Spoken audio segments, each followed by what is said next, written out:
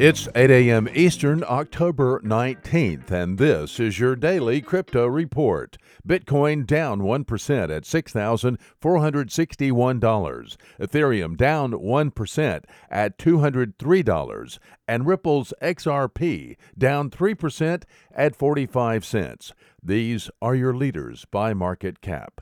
Top gainers in the last 24 hours, Numeraire up 23%, Basic Attention Token up 11%, and Polymath up 7%. Today's headlines. Huobi launched a solution that allows users to switch between different stablecoins in event of market fluctuations.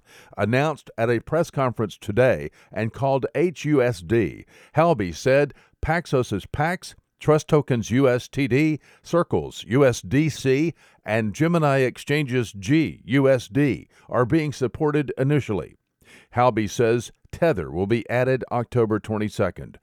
Say a customer deposits 10 GUSD. Huobi credits their account with 10 HUSD. The customer wants 10 Pax.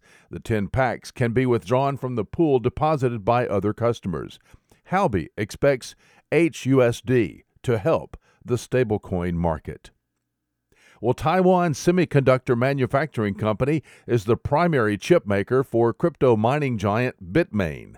The company announced its third quarter earnings Wednesday and expects them to be down due to continued weakness in demand for crypto mining rigs. The company reported a net income of $2.9 billion for the third quarter of 2018.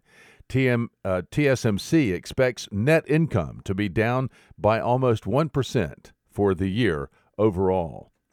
And finally, Chinese crypto wallet Cobo raised $13 million in a Series A funding round. Cobo plans expansion to Southeast Asia and the United States.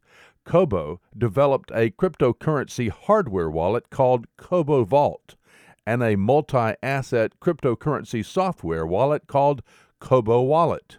Cobo, so far, has 500,000 users. Well, those are your leading headlines today. Visit us at dailycryptoreport.io for sources and links. Find us on social media and everywhere you podcast under Daily Crypto Report.